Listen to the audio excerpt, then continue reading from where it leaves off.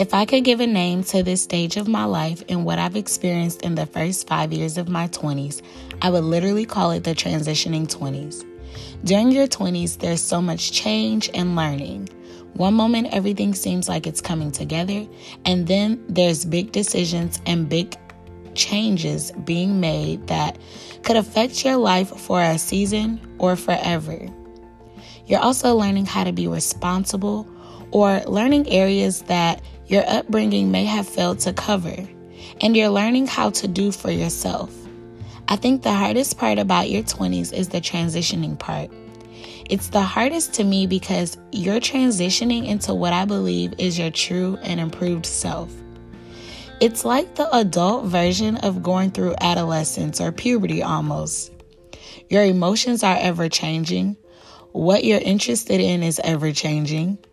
Who you're interested in is ever changing.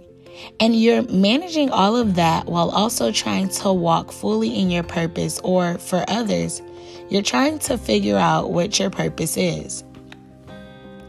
I've learned that during this stage in life, it's so important to first and foremost is to allow yourself grace. Rome wasn't built in a day, and your life won't all come together in a day either. With society being so forceful and demanding, I realized how hard it is to truly go through this phase in life stress-free. I say stress-free because along with the stresses that come with being an adult and handling responsibilities, we are also stressing on presenting this certain kind of life that has been glorified through the eyes of society and the media.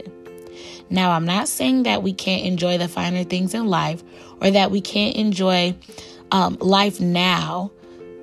I'm not saying that we can't enjoy what we've worked so hard to have. But what I am saying is leave room to breathe. Leave room to make mistakes.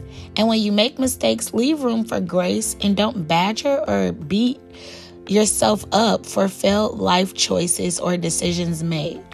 Life is not meant to live in perfection. If it was, there would be no such things as life lessons.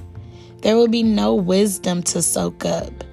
As you're transitioning, whether you're reading this and you're in your 20s, teens, 50s, and so on, all of these things still hold true simply because you are forever transitioning through different stages and phases of life.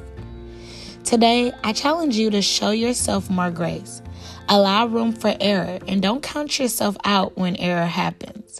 Your failures and errors should be a moment of disappointment and not a rule out for your future.